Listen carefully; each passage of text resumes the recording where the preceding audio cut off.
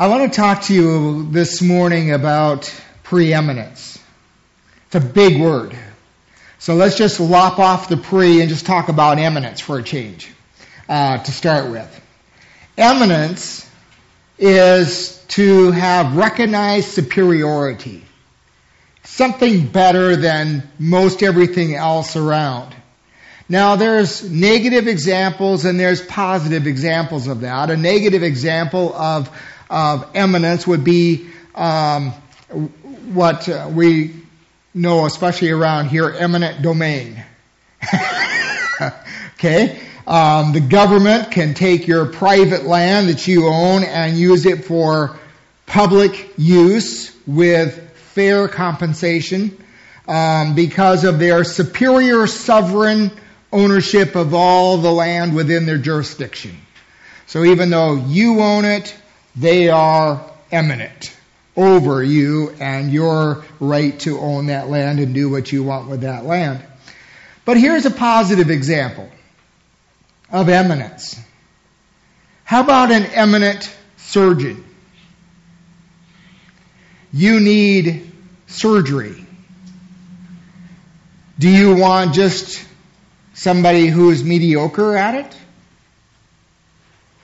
Or do you want the very best surgeon in that field?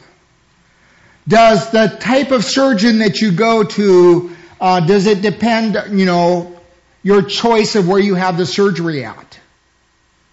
Does it matter whether the surgeon over here is really qualified and this one isn't? Probably so. We want an eminent, one of the better ones when they go and put us under the knife.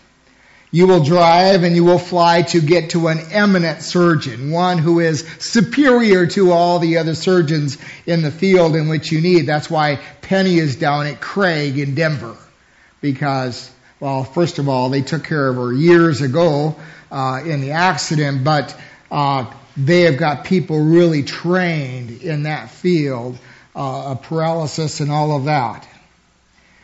But Paul says that Jesus is not eminent. He is more than eminent. He is not just one of the greats. He is not just one of the best ways to heaven. He is not one of a dozen great men that you should consider patterning your life after. Paul uses the word, you won't see it in the NIV, but you probably would if you looked in the King James and some other translations, and ASV. He uses the word that Jesus is preeminent. He is superior to all the other excellent things out there. He is superior to all the other superior things that are out there. People, leaders, and gods. Following Jesus is the superior way, the very, very best way to live your life. There is no other better way to live your life than to follow Jesus. That is the conviction of the Apostle Paul in Colossians.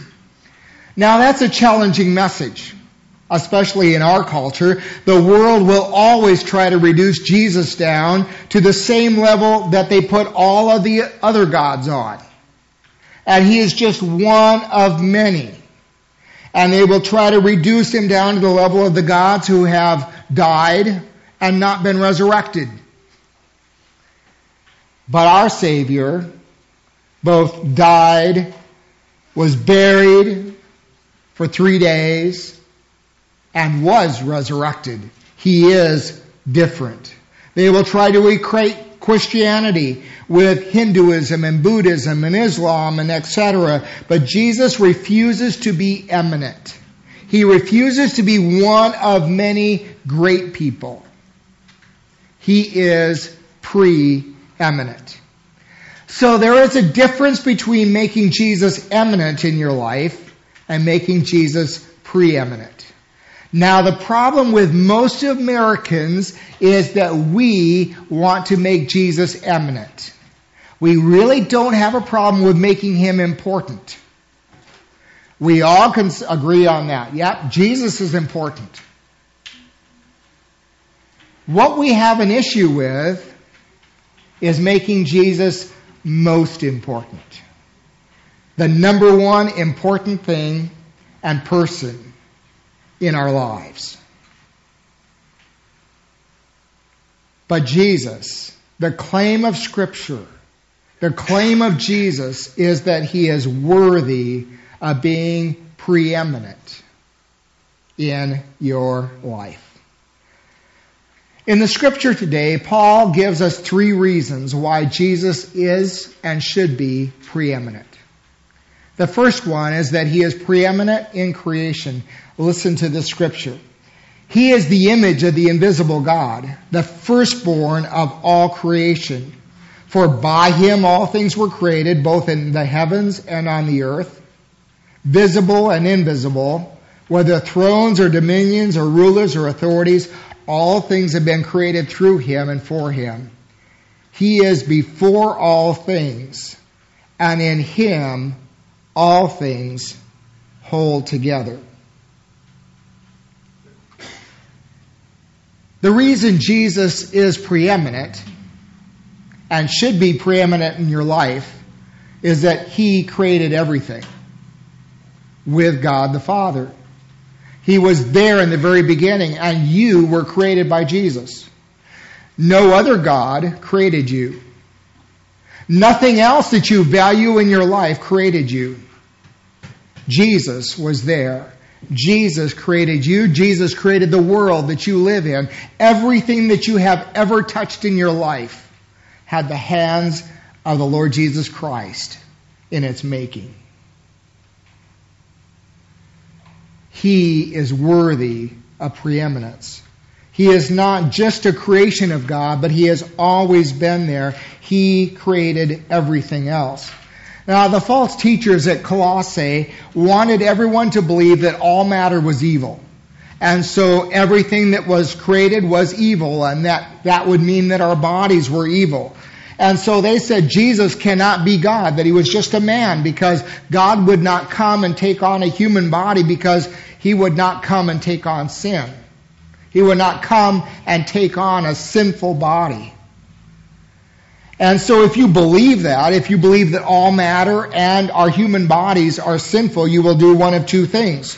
You will fall into asceticism, which you just, don't do anything. You're very, very careful, and you enslave your body, and you won't eat this and you won't do that, and you just live your life in bondage. Or you kind of live like a monk. Or the other extreme is that of unbridled sin, where because my body is sinful, I might as well just do whatever I want with it because I can't help myself. It's sinful and it's ruling everything. And that's kind of what our culture wants to tell us today, is you might as well just go enjoy your body because it's just a simple blob. And especially if it wasn't created by God, that's really what it is.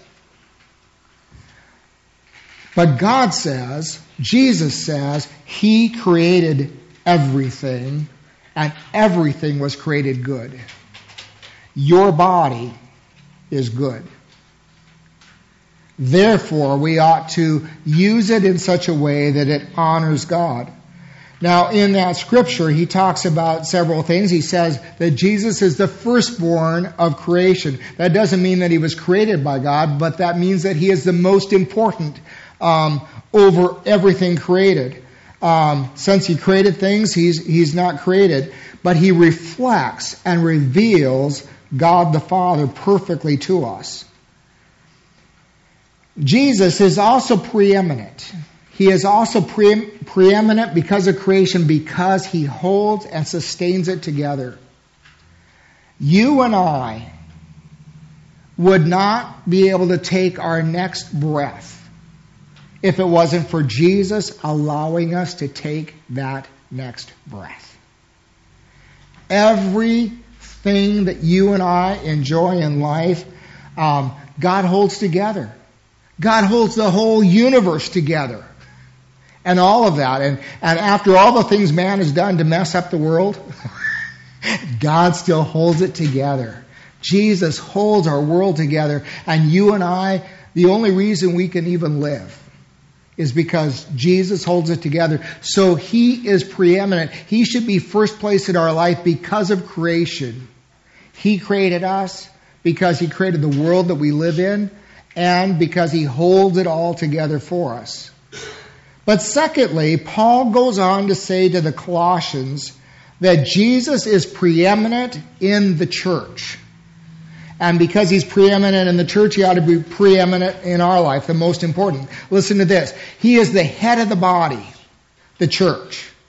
He is the beginning, the firstborn from the dead, so that He Himself will come to have first place in everything. Now that's the exact place in the Greek where we have that word preeminent. First place in everything. That's how the NIV translates that word for us. First place in everything. For it was the Father's good pleasure for all the fullness to dwell in Him, and through Him to reconcile all things to Himself, having made peace through the blood of His cross, and through Him, I say, whether things on earth or things in heaven. Christ is preeminent because He is the head of all Christians, His body here on earth. Will you stop and think about how many differences there can be within this body of believers right here? And just think about the difference between us and the Wesleyan church in town. And then you start going just within our denomination, all the differences and all of that, and Christ is head of all that. And then you start jumping across denominational lines and non-denominational lines and get into Greek Orthodox and all of that kind of stuff around the world. And just stop and think, Christ is head. He is the sovereign leader of this big universal church. And if Christ is head of that, He deserves to be number one, the most important, have first place of everything in our lives. He trumps all other authority. He trumps all other gods. He trumps all other philosophy and theology and lifestyles. Life should be about Jesus. Now there are three words that Paul uses here to remind us about who Jesus is. He says, first, He is preeminent in the church because He is the firstborn from the dead. No one dies for 3 days, descends into hell, and is resurrected, and then ascends into heaven. But Jesus did. He is the only one that has ever done all of that. That makes Him preeminent because He is firstborn from the dead. But secondly, he says He is preeminent because the fullness of God dwells in Him.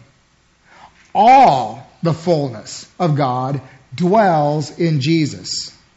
That is the sum total of every attribute that we think of when we talk about God. All of His power, His knowledge, His wisdom, all of that is found in Jesus. All of His attributes are in Jesus. And then it says this, the fullness of God dwells in Him. That means it was not an add-on. It was always there. Jesus, from the very beginning, was everything that God the Father is. And Jesus will always be all that God the Father is. Now, when I was 15, in about June of that year, my stepdad bought a new car. It was a 1977 Mercury Cougar. It was really close in color to this, a little bit more copper and a little bit more shiny. It was really kind of a boat. Some of you might remember those days. It had a very long nose with a very shiny copper paint job. My dad, who loved to kind of cock his head in the air and really think he was special, he loved that car. He was so proud of it. I have a couple memories of that car. He bought it because he had 4 teenage kids at that time, and we all had to fit in that thing. and we were able to do it. And we had seating arrangements that were assigned to us because I was the one that had to sit in the front middle because I was least prone to make Dad angry, and then and then Reynolds sat in the back middle because he was the smallest one and got crunched in there, and Melvin and Kevin sat over there because they couldn't get beside each other or they would fight.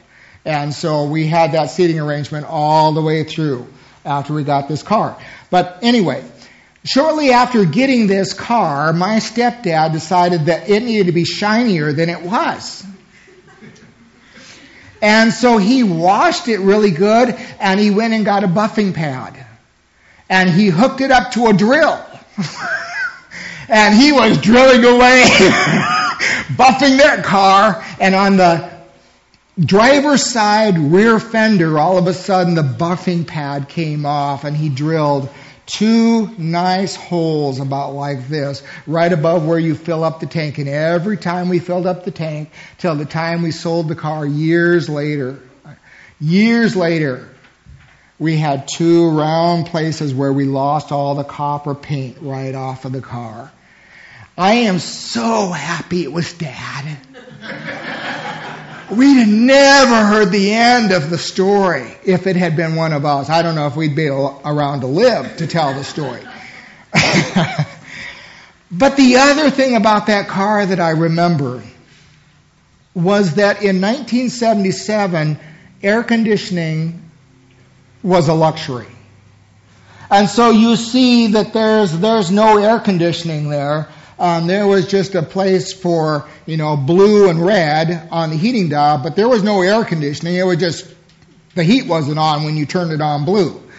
And so, but my dad really thought that it was time for us to enjoy the luxury of air conditioning. And so he had, the AC installed when he bought the car. And it was about a 4-foot long self-contained unit, and it sat underneath the dash, kind of in the way of your shins.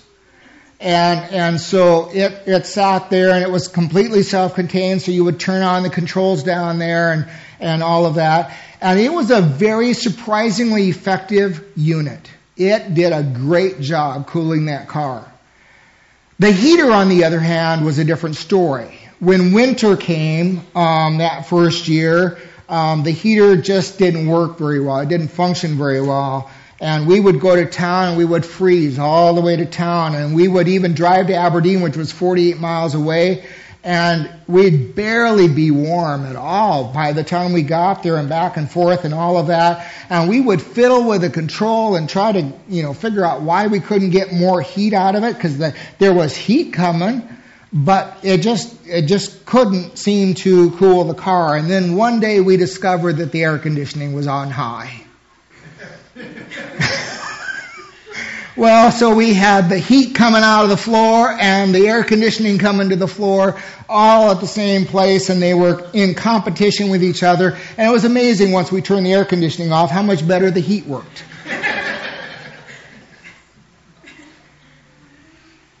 The fullness of God was not an add-on. It was not some self-contained unit that was automatically just added to Jesus. Jesus has always been. Jesus is not in competition with God the Father. He is in sync with God. He has always possessed all the fullness of God in all of His power and attributes and all of that. The last thing that Paul says about Jesus being preeminent in the church is that He is preeminent because in Him we have the forgiveness of God through Him. You and I have no power to reconcile ourselves to God. The Scripture says we were dead in our sins and transgressions. So God chose, even though we couldn't do anything about it, God chose to make peace for us through the cross. Now, if Jesus had just been a really good man like the false teachers of Colossae said, that wouldn't have reconciled us. Because a man dying for my sin, he might take care of his own sin, but I doubt that. Not according to Scripture. He certainly wouldn't take care of my sin. But when God sends His own Son and takes on human flesh and dies on a cross for my sin, when God pays the penalty for my sin, then something radical has happened. God makes peace on the cross by sending His Son to die in my place. Jesus paid the price for my sin, and you and I have the forgiveness of God. The last thing this passage teaches us about Jesus being preeminent, the reason that He should have first place in everything in our lives is this. He is preeminent in creation. He is preeminent in the church. And He is preeminent in the power to change lives. He writes, and although you were formerly alienated and hostile in mind, engaged in evil deeds, yet He has now rescued you in His fleshly body through death, in order to present you before Him holy and blameless and beyond reproach. If indeed you continue in the faith firmly established and steadfast, and not moved away from the hope of the gospel that you have heard, which was proclaimed in all creation under heaven, and of which I, Paul, was made a prisoner. Christ is preeminent because of the transformation of the gospel. Melissa West says a good testimony follows the SAR template. SAR stands for situation, action, and result. So in the situation, we might start out a testimony by saying, this is where I was in my life. I was facing these challenges, these problems in my life. And then action. Therefore, I went to Jesus, and Jesus helped me as a result of that.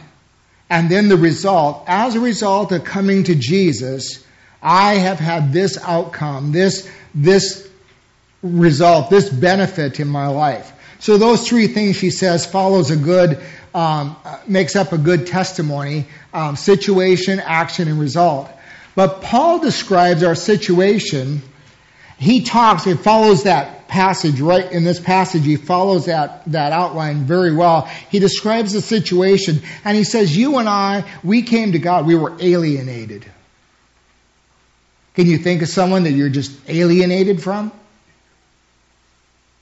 Paul says we were alienated from God. We were estranged from God. Not only because we are Gentiles, but also because of our minds being hostile to God.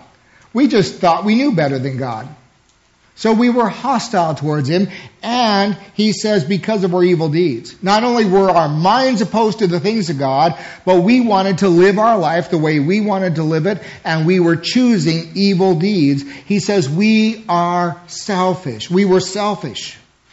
We were at war with God and with God's will. So he says that's our past. That is our situation. And then Paul describes our action, and he says, and we could do nothing. You know, when you and I come to Christ, at least we can come to Christ and invite Him to be Lord and Savior, but we couldn't do that if Christ hadn't already moved in our behalf, if Christ hadn't already died on the cross. So Paul says, we didn't do anything. We were helpless. We were the ones at fault in a relationship. Now, all of us can think of a relationship that is strained.